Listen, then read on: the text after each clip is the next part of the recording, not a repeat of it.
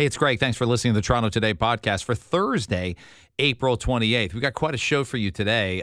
We will talk to Amy Kaufman, the former wife of sports writer and broadcaster Jonah Carey. She's making her way out, doing some interviews, advocating for other women to come forward and speak about domestic violence and abuse. So proud that she decided to chat with us. So proud that she's doing what she's doing.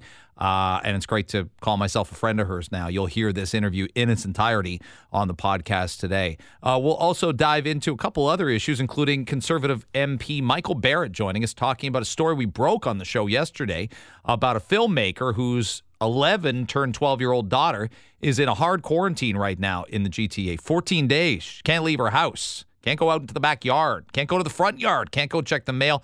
Can't do any of that. And Health Canada is checking up on her. What year are we in? She's vaccinated but got COVID in January of the Omicron variety and then took this trip but needs to be double vaccinated to go back and live her life now. But the doctor said, you've got one shot. You've got natural immunity from the Omicron and not to get a second vaccine immediately. So they're in a little bit of a situation here, and Michael Barrett, the shadow health minister for the opposition party, comments on that. Lots coming up. It's Toronto Today, and it starts now. Let me start here, and I want to update in a few minutes the story we talked a ton about on yesterday's show, and we certainly talked about it afterward. It grew some legs as the show ended. I saw yesterday a story about the negligence of the UK government over care homes, long-term care, in 2020. In fact, so much so that there was a legal challenge, and it's been deemed now by a high court justice that the department at the highest level of the United Kingdom acted unlawfully. They sent hospital patients without COVID tests back into the care home. And thousands of them caught the virus, and they died.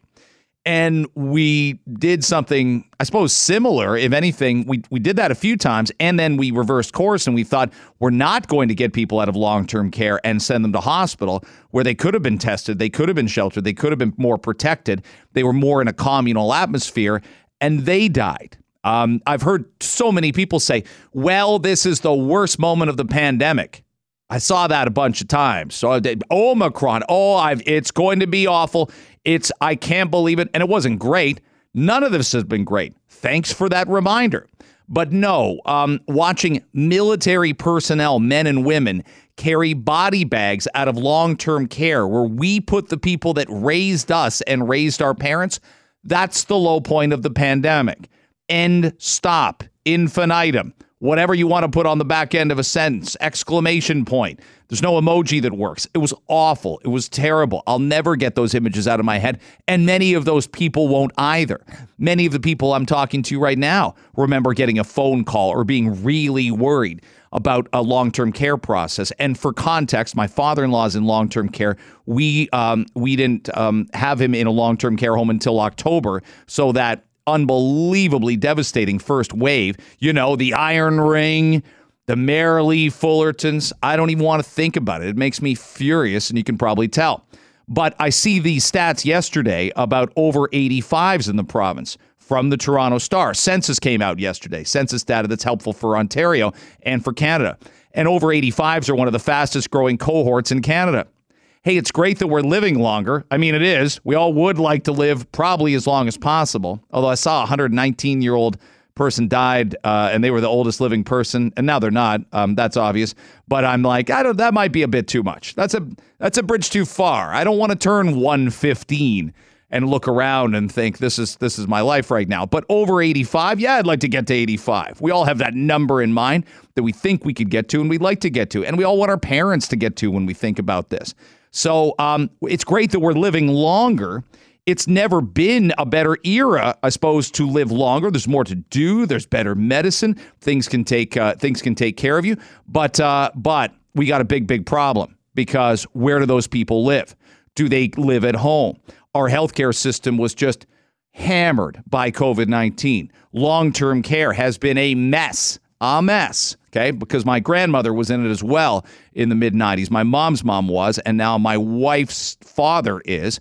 And who's to say any of us won't be there, right? There's a lot of randomness and a lot of things that we just can't control as we get older. So big provinces, as I read this from the Star, Provinces like Ontario, Quebec, British Columbia, which have large urban centers, highest proportion of people 85 and older, cities will have to make major changes to adapt to the changing needs of the large demographic. But I'm thinking to myself, the modern city just doesn't seem that it can accommodate an 85-year-old. It's wonderful because you'd think I can be in an assisted living community. What I picture is people more out in the country, more out almost on a ranch living with 12 people. I do wonder, that's going to be expensive, but can government help us get there? We had Nathan Stahl on the show yesterday. He's running for office as a member of the Ontario Liberal Party. He wants a seat as an MPP in Queen's Park, but he made the point on a couple different fronts. Long-term care, first of all, how they're going to buy out the private long-term care homes. That's something we didn't hear from the NDP earlier this week, and that sure doesn't, I don't think that's something we hear at 4 o'clock today. We'll have live coverage all day, of course, on 640 Toronto in the provincial budget. Here's what he told me. Different ages of homes, and each of those homes has a different license length of time, depending on the age of the state of that home. And so for some of those homes, their licenses come up for renewal in 2023, and we will not renew the license of for-profit homes after that time. Then, of course, there are other homes who have signed on to longer term contracts, and those are the ones that are going to need to be bought out. And that costing will be laid out in full in our fully costed platform, which we will see after, in the coming days. And we have fully committed, as I said, to a fully costed platform. I think it's a major election issue. I think it's something that we're going to see how the Ontario PCs address this later today, because there's a lot of bugaboos, okay? They haven't fixed the autism program. I know that. They've done a really poor job with that. Long-term care, that was a major nightmare. There's a reason Mary-Lee Fullerton's not the Minister of Long-Term Care anymore. There's a reason that in some circles she was deemed the monster of long-term care. That's not a very nice thing to say, but if you feel it and you're out there in the public eye, people were calling her that. Like important people were calling her that. So there's a lot of issues there. Stahl also said something I found really intriguing, and that's the concept of making the home and giving tax credits for the home to become more safe for seniors to continue living to a certain point. You know, when I talk about bringing long-term care home, so really promoting aging in place, I think, if you look at Doug Ford's plan, and even if you look at the NDP who are committed to building 50,000 new beds, we really want to take advantage of beds that already exist, which are in people's homes. So we are going to increase home care for 400,000 seniors a year in Ontario with 10% annual increases in funding. We also know that by supporting people, family members who care for them with a caregiver tax credit, we can help support caregivers in providing the daily work that they're already doing. And also, we've decided to give seniors a home safety tax credit so that they can make the necessary adaptations to their home to age in place for as long as possible. That one seems fairly obvious. Ramps for wheelchairs, potential for different closets that are more accessible for seniors. Obviously, I know to a bunch of people right now, many of them are friends of mine that say, I've got one parent taking care of another parent. If something happens to parent A, parent B can't live on their own. They wouldn't be able to pay the bills. They might not be able to drive themselves. But with that kind of tax credit, making and outfitting homes to keep people in as long as possible, you've got something there. Now, there will always come a time, right? There will always come a time, and it always seems to come too soon. And there's not too many people that say, well, I went too early putting someone in long-term care. Usually you hear people say, I went too late. Someone became incontinent. Someone was wandering around the street. Someone may even have gotten violent. All those are issues, obviously, that you hope to avoid all of them. But let's not live in a panacea here. Of course, a lot of these things happen. So you could still have a purpose, still go to your familiar chair and watch television while someone is there taking care of you a certain amount of hours a day, and they know their house and they know their condo. That's obviously better. And you give a simple tax credit for some home improvements and updates. You're stimulating the economy, and you're keeping people in even 6 months longer, even a year longer. Look, everybody knows when their clock's ticking, or they should. Reality ends up being reality at a certain point in time. But I love the concept of aging in place, and we haven't done a very good job helping those people right now. Let me shift back to a story we covered yesterday, and that has to do, obviously, with a man named Paul Kemp. His daughter went to Dominican Republic with the family. They have a 17-year-old, a 15-year-old, and at the time of the trip, an 11-year-old. And that's what's critical here. So Paul reached out to our show and said, I want to talk about this. My daughter's in quarantine, like a hard quarantine right now. Why is that? Well, she's vaccinated, got sick with Omicron in January. The whole family did. They smoothly recovered, and but she turned 12 on the trip. So she gets back. She's not fully vaccinated. And the excuse from obviously Paul Kemp, the explanation rather, is, yeah, doctors told us not to get somebody vaccinated fresh off of Omicron. And many doctors and specialists will indeed tell you that. Now, do we have maniacs out there, some of whom work in public health, some of whom are pharmacists, saying, get your shot. Here's your shot. Get a shot no matter what. Here, take another shot, a shot. Well, yes, that's great. You might want to encourage seniors to get a second booster. You might want to encourage people like me who have only one shot or two shots to get three. I have three. But what you can't do is force feed vaccines into 12 and 13-year-olds. I don't think 13-year-olds should be having three shots coming right off of an Omicron infection.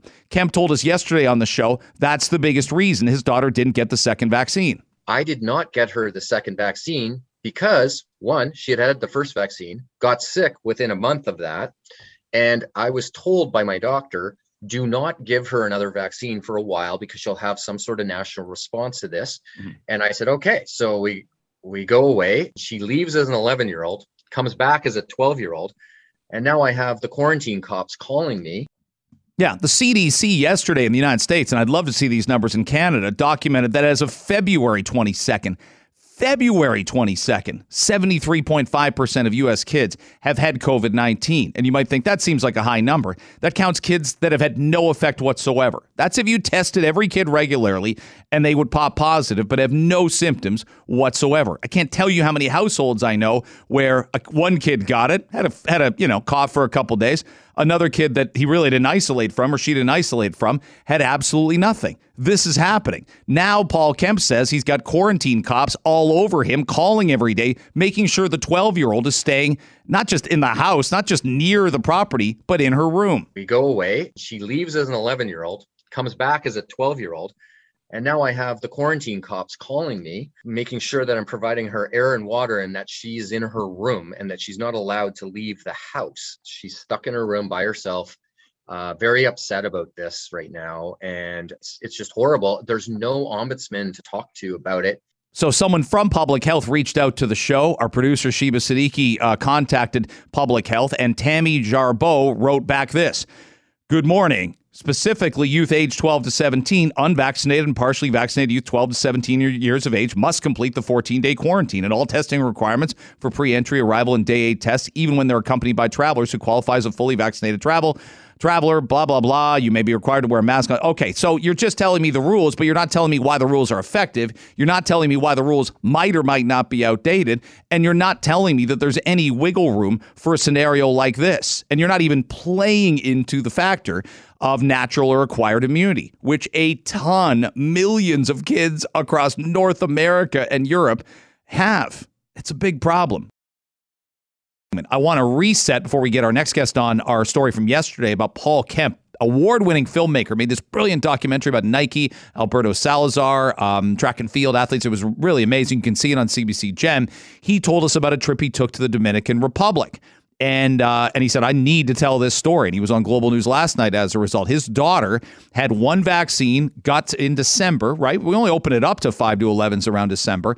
Opened up the vaccine portal. She got her one shot, gets sick with Omicron in January. Yeah, a lot of people did, regardless of restrictions, mandates, etc. So doesn't get the second vaccine because her doctor says don't get a second vaccine. You're fresh off a first vaccine. So they take a trip and they book a trip and go to Dominican Republic. She comes back, turns 12 on the trip. But now, because of the need to be double vaccinated, we all remember that in the fall, we were having kids play indoor sports, she's under a hard quarantine. No one else in the family is. She's a vaccinated child. She sees her 17 and 15-year-old siblings go to school every day, be out there working part-time. I was talking to Paul about that yesterday on the show. Here's Paul explaining the scenario. I did not get her the second vaccine because, one, she had had the first vaccine, got sick within a month of that, and I was told by my doctor, do not give her another vaccine for a while because she'll have some sort of national response to this. Mm-hmm. And I said, okay, so we go away. She leaves as an 11-year-old, comes back as a 12-year-old, And now I have the quarantine cops calling me. Yeah, and that's a factor right there. I want to bring on Michael Barrett, who's a Conservative MP and Shadow Minister for Health and Vice Chair of Health Committee. Thank you very much, Michael, for coming on the show, and we appreciate the time. Hey, thanks so much for having me, Greg. Well, we reached out to you about this story, and I'm thinking it's one thing if situations fall through the cracks. It's one thing if bureaucracy says, oh, we hadn't thought of that. But then let's pivot. Let's adjust. Like we reached out to Health Canada, we reached out to the Liberal government, and we just got, well, this is the rule. But the rules have to have some, I think it has to have some ebb and flow to it after 26 months. Right. We're at a point now where we need to be in a place where we're learning to, or have learned to live with COVID-19. And so we need to be able to learn to live with this. And so that means, as you said, the ebb and flow. But recognizing natural immunity is important. In this case, obviously presents, an opportunity for there to be some discretion that's employed. But these mandates that we have in place here in Canada right now, we often find that when tested against the science, don't seem to measure up to what our peer countries are doing. In this case, is very clear. We also have a situation here in the province of Ontario where many people have been infected, but aren't able to get a PCR test that would then give them that pass in terms of travel. So the political science needs to catch up to the medical science, and in this case, obviously the family did the right thing, and they did what they thought was best for them. And the young lady had a first shot, based on those decisions in the fall, and then based on doctors' advice, held off on the second. My goodness, you couldn't get any more arbitrary than the decision to quarantine this young lady. Yeah, this is not a family that has shunned the vaccine. This is not a family that has said none of us are nothing like this. And when I hear people say, well, we've come so far with travel, in a way, I've only been on one flight in early February, needed a PCR test on the way back, no problem. Wear the mask on the flight, no problem there, and we still do those things. But what I hear too much from people is, well, look how far we've come, and I'm like, yes, but is something right or something wrong in the balance of right now? And it's not right for this family. Well, that's absolutely right. And look, when you balance this out with reason, I think a reasonable person would say, okay, we're going to give you a PCR test on return, and we'd like you to self-isolate until that PCR test has tested negative. I think that a reasonable person would say, in light of all of those restrictions, that would be okay. But my understanding is that she's tested negative, and so now this is arbitrary. This is not based on medical science, and so it's time that they caught up. And we know in Ontario, the Chief Medical Officer of Health has pronounced on these things already, and has largely lifted almost all of the public restrictions, because those vaccine mandates that they put in place, they've run their course. We've seen the plateau, the vaccination numbers plateau, and that was the objective that they had when they put it in place, was to encourage vaccination. So now we're at a point where we're well behind our allies. We're well behind the broader medical community, and this young person is missing weeks out of an academic year after 2 years of many days and weeks of disruption and hardship, particularly for students. So my goodness, my heart goes out to them. But I continue to advocate on behalf of all Canadians that to the Public Health Agency of Canada and to the minister that look, it's time to catch up to the science. Take a look at what the provinces across this country are doing. Take a look at what other G7 nations are doing, and let's make sure we're not having any undue hardship on Canadians who've done so much hard work over the last 2 years by following the rules, getting vaccinated, staying home, et cetera, et cetera. Michael Barrett is our guest, MP for Leeds, Grenville, Thousand Islands, and Rideau Lakes, and Shadow Health Minister on 640 Toronto and Toronto Today. And you make a really good point about natural immunity, acquired immunity, whatever people want to call it. When I just feel Omicron came and just changed so many rules of the game. We were fortunate. I mean, thank goodness it was a less severe variant. That's patently obvious now from the data involved in the study of that variant, but incredibly transmissible. And whereas I would have advocated for, an element of mandates for kids to play sport in the fall, or to go to a bar, to go to a Blue Jays game, it was only only meant to be a short period of time. It raises vaccination rates, which in August made all of us safe. And it also, I think it created consumer confidence and confidence for businesses that were reopening. I just think we're in a much different era now, 8-9 months later. Yeah, absolutely. And there was absolutely, there was a case to be made, and they implemented those restrictions. You've got to walk before you run. And I think that we did that, but now we're seeing, the federal government say, "Oh, we're still not ready. We're still not ready to take those training wheels off yet." And frankly, that's not the spirit in which Canadians followed all the rules, because we were told, and we were told here in Ontario, that if we did all of these things, we would get that normalcy back. And again, it would be one thing if a traveler was asymptomatic but tested positive, and they were vaccinated, and the Public Health Agency of Canada said, "Oh, you need to quarantine." But we're talking about someone who is testing negative. They are not infected.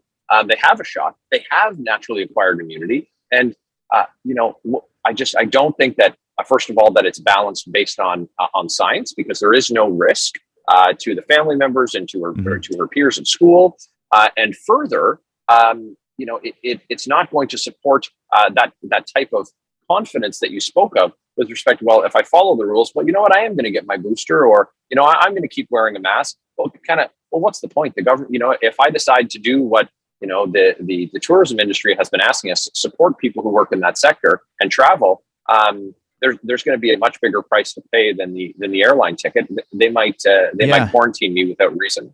Yeah, and we're trying to get people back and establish their confidence, decide for themselves how to judge their own risk. Of course, the risk isn't over. Of course, this is an endemic virus we all have to be conscious of and aware of. But I worry, I'm hearing it already from listeners. They hear this concept, and it's like, well, I won't take that trip. I don't want the same thing happening to me. And right. It's just, it becomes this domino effect where next thing you know, it's got an impact on where we go and what we do. And we need to get our economy back going. It's not like that. I hear people criticize, well, you can't put the economy is people, it's businesses, it's lives, it's leisure. You're a young dad, you want to take your kids places all over the place you haven't been able to the last 2 years.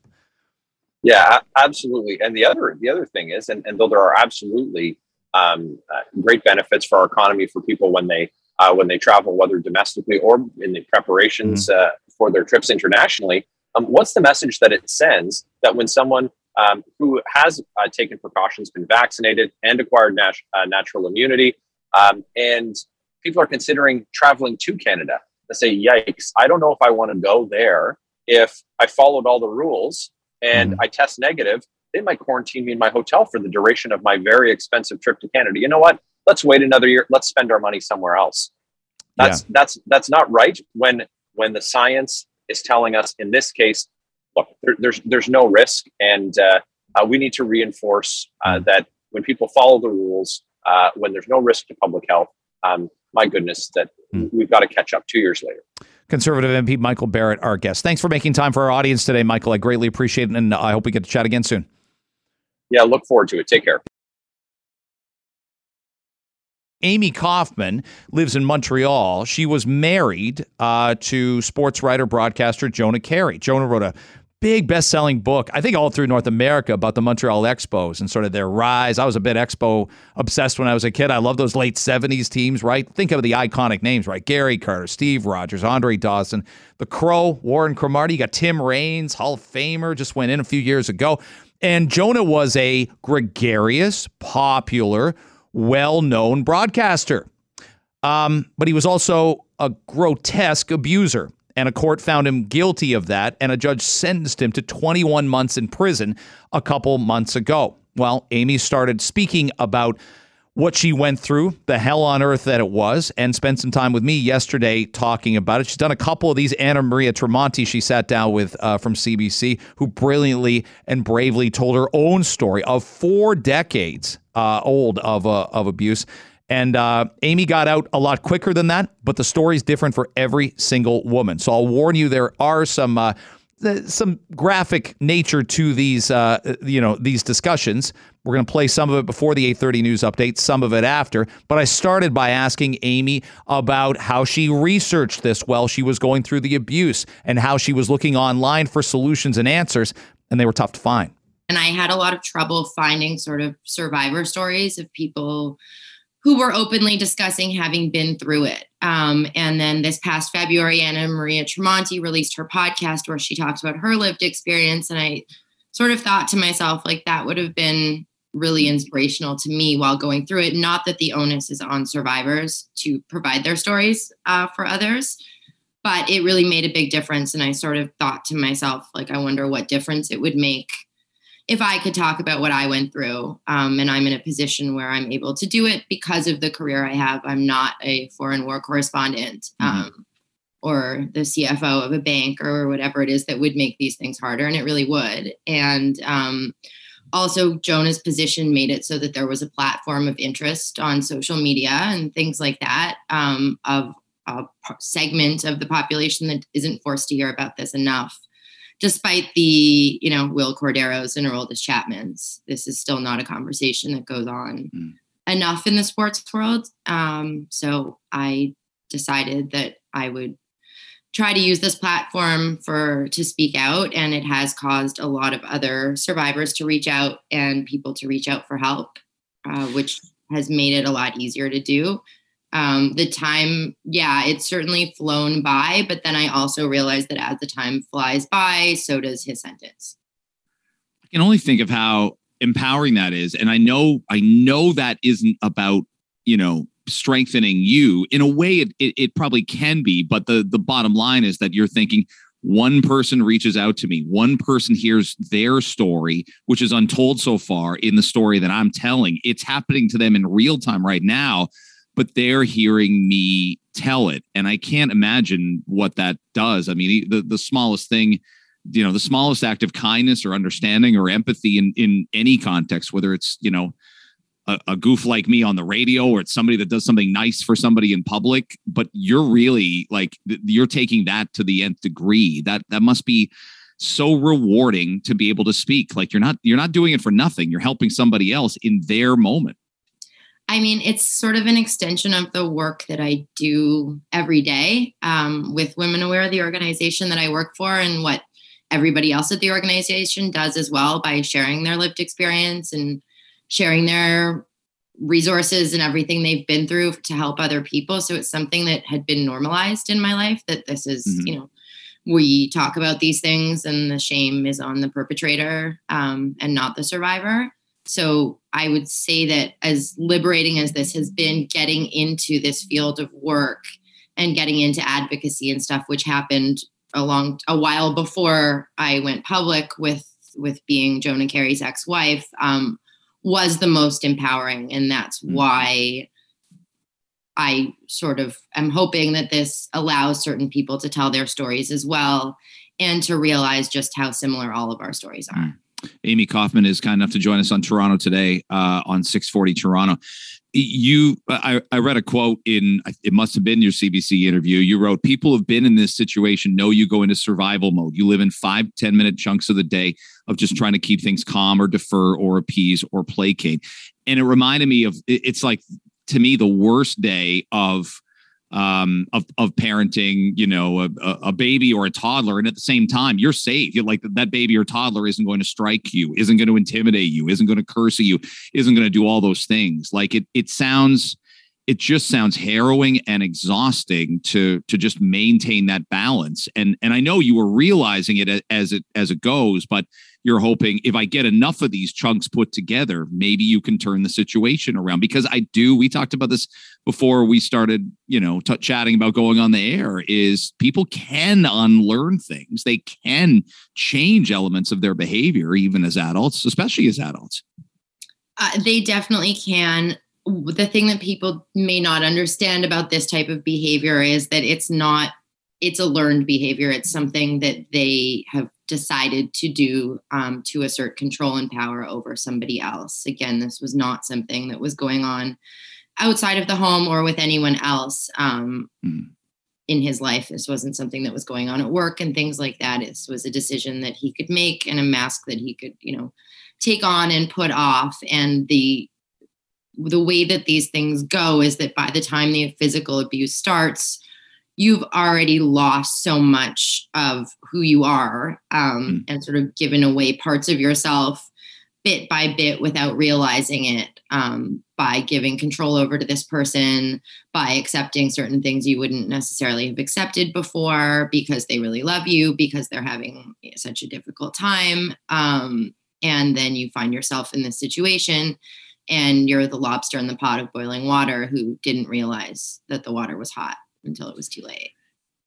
It's one thing to make that first step and tell someone that you trust, someone, that you love and loves you. And you say, this is happening in my life right now. I think every one of our listeners could think of 5, 6, 7 people that would say, I trust you. I believe anything you tell me. It's another thing, isn't it, to take that level upwards. And you noted it earlier, someone that had a popular media presence, someone who would be a politician, someone who would be an athlete, an actor, a musician. It must have felt like a huge hurdle to climb over. And you said, of course, my best friends are going to believe me. I've got evidence. I can show them. I can, but that's a massive step, isn't it? To go, I need everybody. I need everybody to understand that this isn't, that's your side of things. This is happening to me. Yeah, certainly while I was in the relationship and seeing, how much attention he was getting and how much everybody thought he was this amazing, gregarious advocate for feminists who was, advocating for woke baseball culture and didn't want domestic abusers to play the game. Things like calling Bobby Cox wife beater Bobby and things like that. And I just thought nobody would ever believe this. But as soon as it came out and went public, my initial reaction was to be horrified that everybody in Montreal was, who knew who I had married and suddenly knew what I had been through. And the most terrifying and personal moments of your life were suddenly being shared on the internet. I was horrified by it. And then people started to reach out. And I reached out last night to the first person who reached out to me on Twitter to tell me that she had been in a similar situation and she was now happy and, successful and enjoying her life and had gotten out of it. And it meant so much to me just to hear from that one person. And then that just sort of snowballed into people reaching out to me both to offer their support and women who had been through it and men who had been through it and men whose dads had abused their moms and baseball writers and people who had nothing to do with baseball. And I suddenly felt that I was in a place of privilege, that his position was one in which he was cancelable and people were willing to believe me because they knew that there was evidence out there, and because there were so many charges. But again, I don't believe that if he had been a baseball player, that we'd be having this conversation or that he would have been suspended.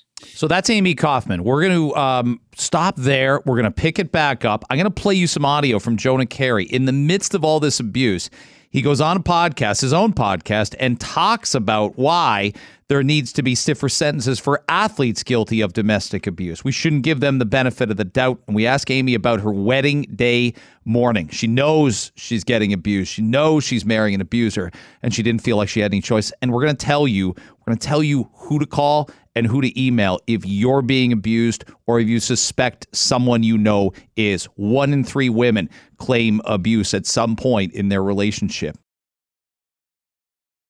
We're talking about our talk with Amy Kaufman yesterday, the ex-wife of Jonah Keri, the sports writer who was convicted of domestic abuse, and sentenced to 21 months. And we'll get into that sentence, and we'll get into the wedding night. Here's Jonah Keri on the Jonah Keri podcast, which doesn't exist and hopefully never will again, talking with sports broadcaster Mina Kimes about domestic violence. He kind of leaves some damning, self-incriminating audio behind in the midst of abusing his wife. He's talking about how great he is and how athletes need to be held to account when they're domestic abusers. Here it is. One thing which strikes me about the domestic violence issue as well in sports is that video seems to change everything. Yeah. Which makes me almost sadder than anything why don't we just take the word of the person who said, this person did these horrible things to me? No, we have to have video evidence. Yeah. I don't know why. Well, I mean, I guess I do know why, but it creates this weird split where Tyreek Hill, we didn't see it. He obviously got charged and everything happened, but and pleaded guilty, yeah. He Which pleaded in guilty. itself he pleaded guilty, guys. Which- like there were people like, you weren't there. I'm like, he pleaded guilty. He said, I am sorry for these things that I did. And that's another question too. Contrition, like, Yeah. you know, it's very easy to be cynical, and no matter what the person says, you're just like, yeah, but you beat the crap out of this person. Yeah. I don't care what you do. I don't care how many kumbayas or whatever. Is forgiveness, is that something we should strive to have, or should we not ever do that? Pathological to be on a podcast talking about that while you're in the midst of abusing someone. Beyond pathological. Amy Kaufman and I talked further. I want to play this for you now. We chatted yesterday afternoon, and I said, your wedding morning, that's supposed to be a pretty special time for women. That's a special time for men, too. I remember it well. And those feelings of dread. And I said, what was that like, getting married to someone abusing you in the process of you being pregnant? All that combining for Amy Kaufman. She lays it out in this answer. Oh, it was one of the absolute worst days of my life. I stayed up, I think, pretty much the whole night the night before, crying and just not wanting to do this at all. And outwardly, it was a beautiful wedding, and I think everybody else had fun. He seemed to enjoy himself, and I was beside myself, and luckily had my best friend's 3-year-old to keep me company. I spent the entire night with a 3-year-old in my arms, avoiding everybody. So there's no element that makes you think marriage will change. Like there's people that have, as you know, there's people that have babies and think the baby will change and make our relationship better. Another baby will change and make our relationship. There was no element with you waking up going, this is a bond of matrimony. This will change our relationship. This will stop, or at the very least, it'll become a lot more minimal. You didn't think that? Well, I was pregnant as well, which is why the wedding was happening. And a lot of my thinking was that if I leave, and he said many times, if I left, that he would get half custody, and that would not have been a safe situation for anyone. So my goal was to try to either get him better or get him better enough that I could leave and feel safe to share custody with him. That certainly never happened. And I'm lucky that I'm not in that position. But the wedding and everything else was just an extension of everything else I was going through, where I just sort of walked blindly straight ahead because I had no choice. And waking up that day or the day before, there was no part of me that wanted to step on a landmine and cancel the wedding and risk being in grave danger and having my family members be in danger as well. And it's incredible to think about and to say, because it's so far from my reality before him or after him, but it became a normal part of life to have to worry about these things. Amy Kaufman joining us on Toronto today. If you, by the way, know of somebody who is suffering from domestic abuse, or you're concerned someone is, you can email info@womenaware.ca. Amy does great work for that organization, info@womenaware.ca. I wonder if a lot of women listening can relate to this and go, well, I can't leave. I have a family. I can't leave. I've got economic reasons. Every situation is different, but I'm sure you'd listen to this and go, yeah, I probably felt the same way. And yet the longer you stay, there's potential to dig yourself in deeper to where you can never leave. You can never leave. My kids are teenagers. I'll leave when they get to university. You've already been through all those years. There's no getting those years back. There is never a good time to leave. It's something at work that I deal with a lot, and trying to meet survivors where they're at. And you can't force anyone to leave, and giving people ultimatums will only alienate them and cause them to trauma bond with their abuser, if anything. But it's often the case that people aren't ready to leave in time, and that they end up being murdered before they're ready to leave. I was really lucky that my dog was there on the final day that he attacked me, because I don't know that I would be here. And there are many different reasons that make it hard to leave: financial, having kids with the person, feeling afraid, being threatened. And often these abusers will wait until you're in a position where it will be hard to leave before the abuse becomes physical, that you are pregnant, that you're living together, that you're financially dependent on them, or you've quit your job, or different realities that come from being in a relationship with coercive control, which doesn't necessarily have to include violence. It is one of the last things to come back. trusting other men? I don't even mean just you and me having a conversation, or friends of friends, or seeing other friends' spouses or boyfriends. Is that one of the last things, or can you, is that just part of the whole huge leap? No, I was very fortunate, first of all, in having such a big support system, a lot of it filled with men who are amazing allies. And the segment of the sports media population that I know and I'm friends with, a lot of which are male, were incredibly supportive and wonderful. And I don't see this as a male or female issue. Mm-hmm. There are more victims of intimate partner violence that are female. More of the perpetrators are men. But these things happen on a spectrum, and there are men who are being abused as well. Members of the LGBTQ plus community face much higher rates of intimate partner violence. And the biggest allies that I've had were men. I had my brother moved in when this all happened to help keep me safe. And on the nights where he had to work, because he's also a radio guy, my ex-boyfriends were nice enough that they would come over and, sleep on the couch. And my male friends held poker games at my house, so that there were often 10 men in my house sitting around a poker table with my kid, which it was, I could go to bed early and not be as stressed out, and they stayed until the wee hours of the morning. So there are allies of all genders. So that it has not caused me not to trust men or not to trust people in general. It sort of feels as though I was hit by lightning. Amy Kaufman is our guest, joining us on Toronto today. She was married to Jonah Carey, baseball journalist and broadcaster.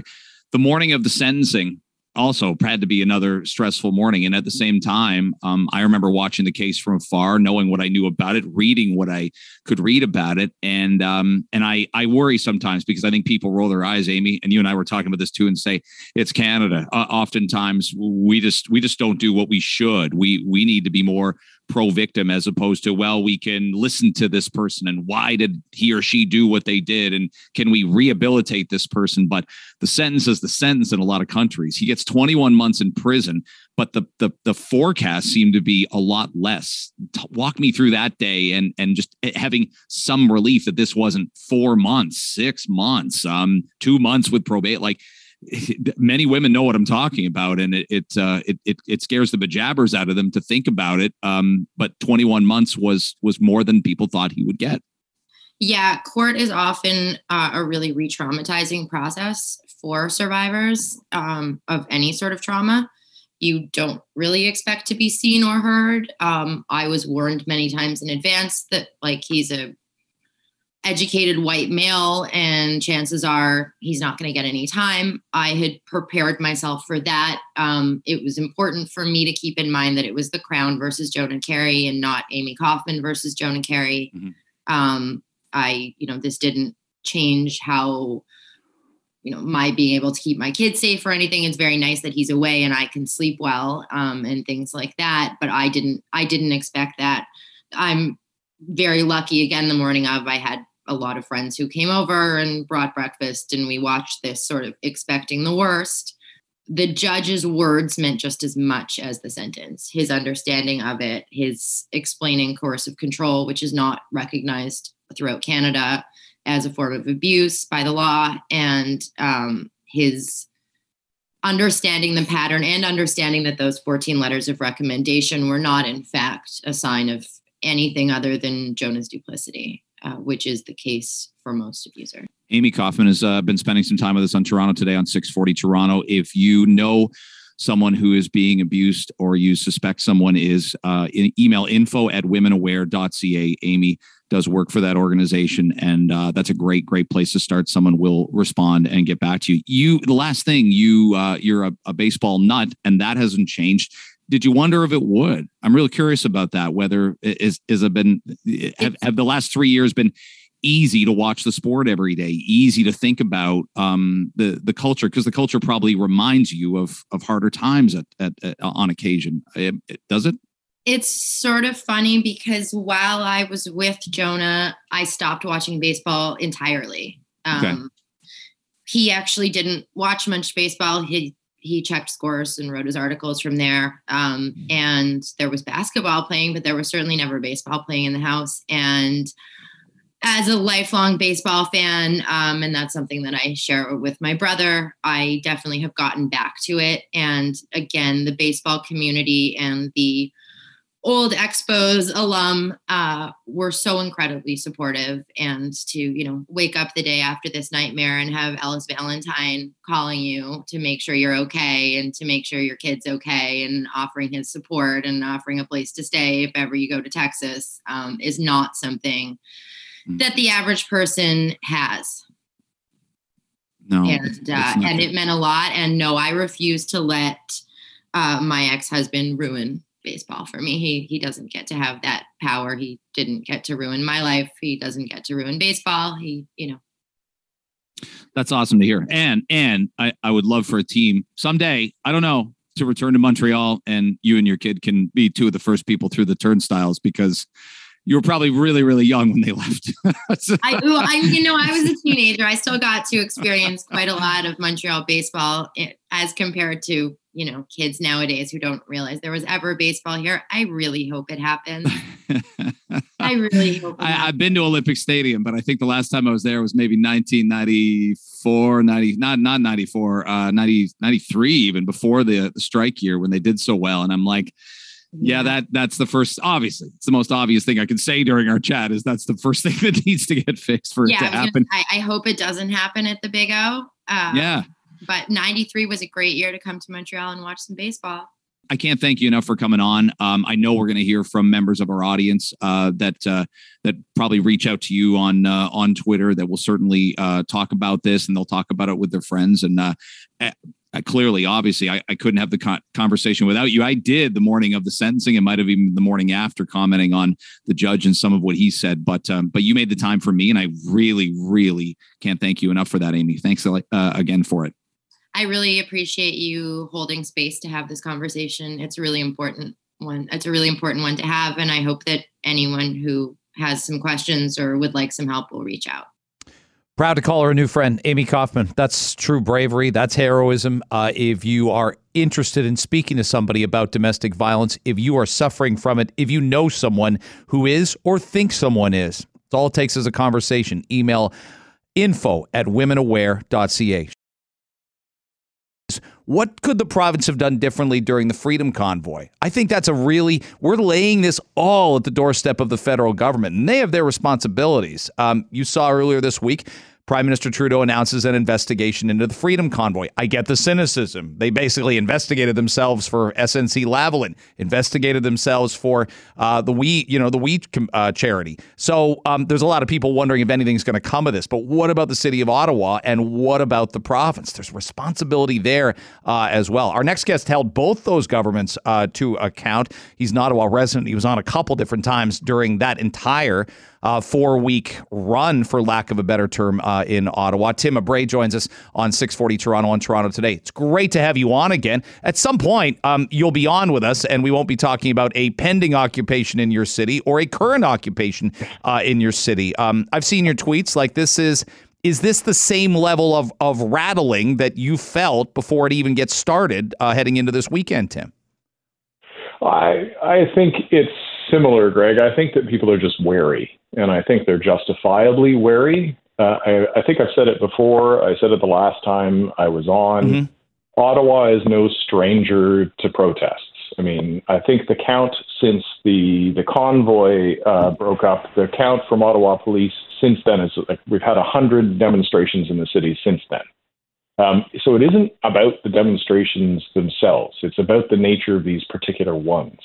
And I think that it definitely has everybody on edge. We're concerned about the plan.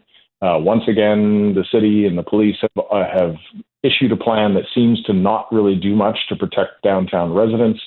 And I think that it's just that people are very uncertain about what the objective of this is, considering that most restrictions, public health guides have been dropped since the last time we had this protest. So I'm not sure that anybody is comfortable about what this is about or how it's going to evolve, but I think there's at least a little bit of hope, but there's definitely a lot of concern and fear. So this is called Rolling Thunder Ottawa, and the expectation is between 500 and 1,000 motorcycles arrive. They say that many are veterans, often recent veterans of let's say, the Afghanistan war, and they want to lay a wreath and hold a minute of silence at the National War Memorial. Now, there's areas still in Ottawa, Tim, right, that got blocked off in the latter stages of the 4 weeks in February that haven't still been reopened, right? Yeah, it's just that stretch right in front of Parliament Hill that is still closed. The rest of downtown is open once again, but my understanding is that police are going to have this blocked off. A large part of the office building part of downtown, not the part that I live in, which is only a short, 5 to 10 minute walk from that area. So they've got one small stretch of street blocked off to traffic, and they're going to close off another few streets around Parliament Hill, but the rest of the downtown is going to be wide open. So it's not going to be much of a deterrent. I know you've been critical of the mayor. I have as well. In a way, it's shocking that the 4 weeks happened the way they did. And to be honest, it's shocking that things have settled for the mayor. I know he's departing. I know he's not running again. But I saw his quote last week, which was almost more a Clint Eastwood-esque, no more Mr. Nice Guy. And I'm like, I didn't consider him nice during the 4 weeks. I considered him incompetent and apathetic for the first 3 weeks and a few days of the protest. You couldn't find him with a compass to do media appearances. And then once the cops started moving in those last 2 days after the Federal Emergency Measures Act, you couldn't shut him up. How is he perceived among Ottawa residents right now?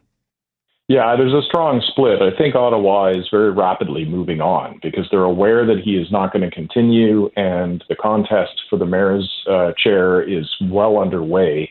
So I think that you've got a solid split in Ottawa. He is very popular out in the suburbs of this city, but not at all popular in the downtown. Mm-hmm. I think that's an important distinction. It's the downtown that deals with this kind of stuff on a regular basis. Ottawa is an extremely large city from a footprint perspective, and so there's a lot of people who get quite insulated from this. They can be a half-hour drive away and still technically be in the city, and so it's quite a divide. But yeah, there's a lot of animosity towards the way the mayor dealt with the first round of this. There's a lot of skepticism about his tough guy talk. As you say, he tends to emerge once the dust has cleared, and it will be interesting to see what happens next. But I don't think people are waiting on him this time.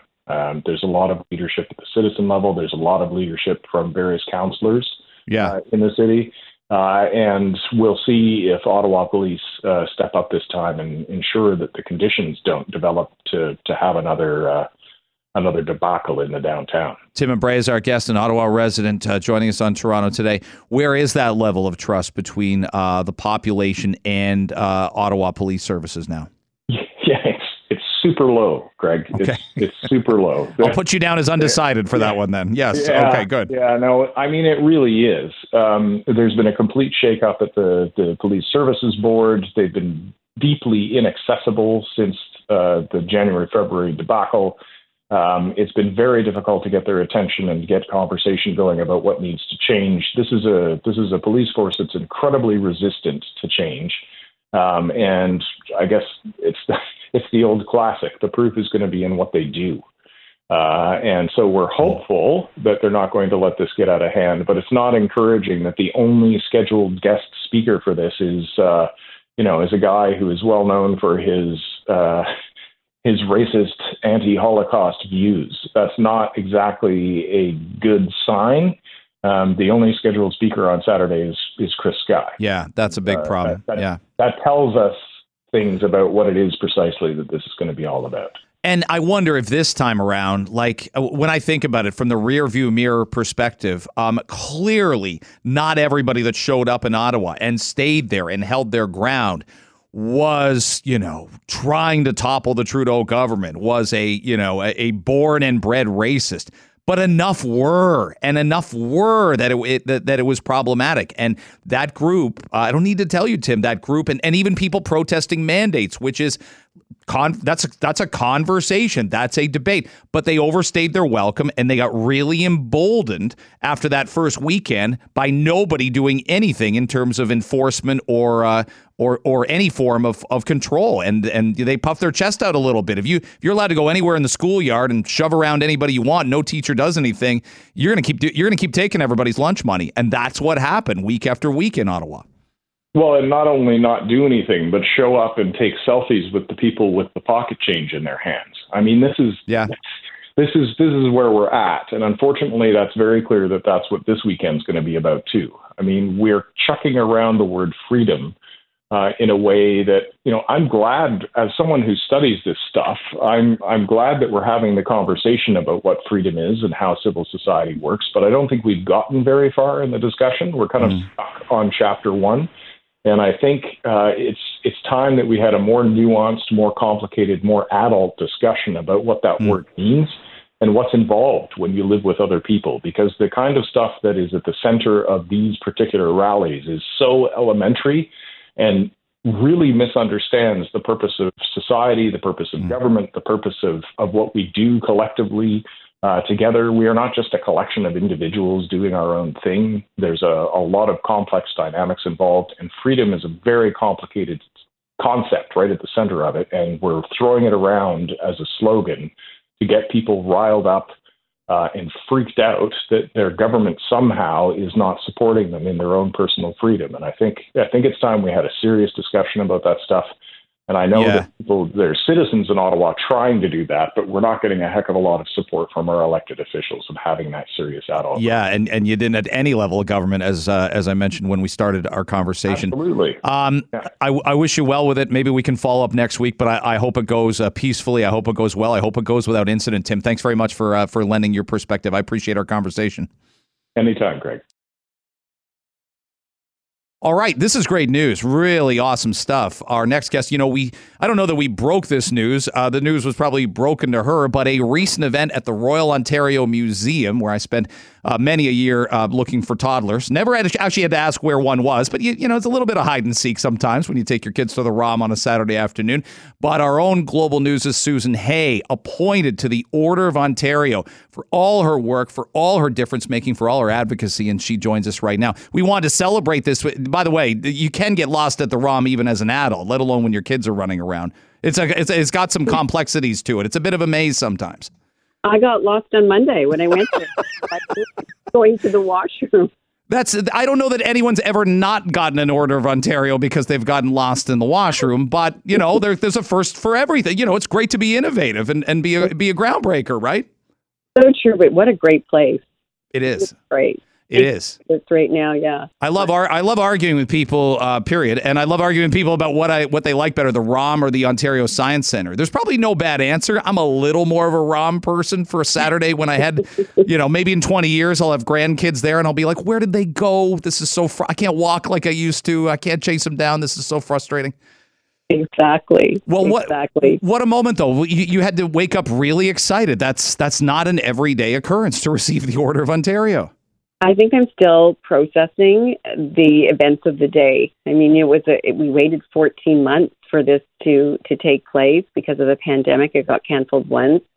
So it's a bit surreal. You're in the company of extraordinary people and you sit there as you wait to get up for your appointment, and your career really flashes, before your eyes. Not to mention your life, but it was a spectacular day. Well, you came to Global in 1989, and the industry's changed so much. We're in a pre-internet era. We're in an interview, obviously, where we know the challenges that are there in conventional broadcasting, television, radio right now, but take me back to those first couple of years at Global and what you experienced and some of the people that you probably walked in the newsroom and you're like, there's that person, there's this person. That must have been, again, remarkable. Like there was a little bit of an iconic thing being on TV in the 80s and 90s. I'd sit there and watch. It was great. It still is great. But those times, I think we were freer. We did a lot more. Even though we didn't have all the tools that we have today, if that makes sense. Mm-hmm. I remember driving up there for the first time, and I thought, for an interview, actually, and I thought, I'm going to work here. The moment I walked through the door, because I came from CBC, CBLT at that point, and it was so different. I mean, I thought, CBC was great, and I wasn't going to find anything better. And it's such family. I mean, that's what we are at Global. I'm sure you feel that too, even though we don't work out of the same building. The people they hire just all seem to mesh. And, times weren't always great, but there's been more amazing years than not. And that's just life, and that's just anybody's career. But yeah, there were some incredible people, but the building was electric. And I mean, at that time I was doing weather, but I was also going out a lot remotely, covering the province and stories. Not like I am now. It was different. It was more live. But it was fun, and we still laugh about those days. I bet.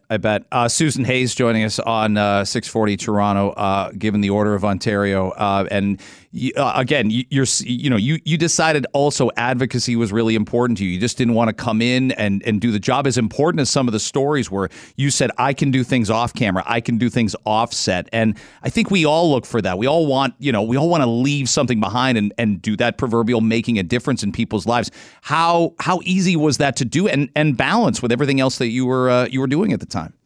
Yeah, balance was key. I think I've always done it, but didn't think about it. I think I started at 18 giving back, but, my parents were very giving. And so you have this foundation of love and support and wanting to create change, but not even knowing it. That word create change and make an impact wasn't huge when I was coming up, the ladder. And I just did it because, I don't know, I felt good. I spent time on weekends with children with, different physical and developmental challenges because I wanted to. But I was also single too, so you could fit in a lot more. But it just became part of my life, and then it just spun into a segment that gave back in that way and gave people a platform, to tell their stories and to have a voice. It's amazing how careers go because nobody ever I don't feel like people end up with a master plan. They just put in the time and life becomes, you become, a spouse and then a parent, and life becomes very micro, not macro. Like I can remember stuff from 1989 and I can't remember what I had for breakfast 2 days ago or the conversation I had with my wife. Exactly. So you just do what you do. I had Michael Timmons from the great band Cowboy Junkies on yesterday. And I said, you guys have made 16 albums. Like nobody sets out and says, our goal is to make 16 albums or be able to play Massey Hall 30 years after we start. But so when people say you've done this 30 years, you're like, have I? Like you just do it. You just do it and keep going. And if it's going well, you keep doing it. You love it. This is why I like coming on your show because you totally get it. You say the most amazing things because that's true. I think anybody that says I want this or that, I don't know if it's going to happen. You're too focused. I think if you just let everything fall into place and you love what you do every day for the most part, we all have, days where it's not the greatest, simply because of just life gets in the way. But I never thought in my life or never achieved to get the Order of Ontario. I mean, it's surreal to me that word is overused, but it made sense to me at the ceremony on Monday, for sure. Yeah, my dad bought me I got a poster, I think, when I was 14 of like a Ferrari, something stupid a teenage boy would like on his wall, a Ferrari. My mom probably preferred that to a girl in a bikini, so she's like, fine, give him the Ferrari. We don't want anything else up on the wall. He's got sisters. But my dad's like, work really hard and you could achieve this. And I'm like, I don't think I ever ended up with, but those are the things, right? I bought a Hyundai. Like that's not a, what am I, Alan Carter or Donna Friesen? I'm not either of those people. I can't afford a Ferrari, but like you said, you map it out and you just do what you do and you love it.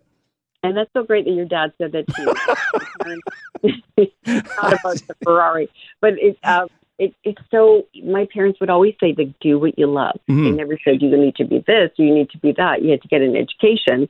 You're not going to not have an education, but whatever you do what you love and be proud of it. Susan Hay joining us on Toronto Today. Congratulations on the award. When some of the crazy stuff settles down, and I think we're getting there, please come in studio with our show. We can talk about big stories, your career, all that stuff, and we can meet in person and all that stuff. But we're all so proud of you. Thanks for making time for our show as always. You made my day. Thank you. I love coming on your show, so keep in touch. Awesome. We will do just that. Susan Hay joining us on Toronto Today. Thanks for listening to Toronto Today for Thursday on the 28th of April. We'll be back tomorrow. We'll know a lot more about Raptors Sixers, whether there's a Game 7 or not. Provincial budget coming down, and we'll get you set for your weekend. The last one of the month of April. We'll get there together. Of course, you can hear us on the Radio Player Canada app live tomorrow morning and at 640toronto.com.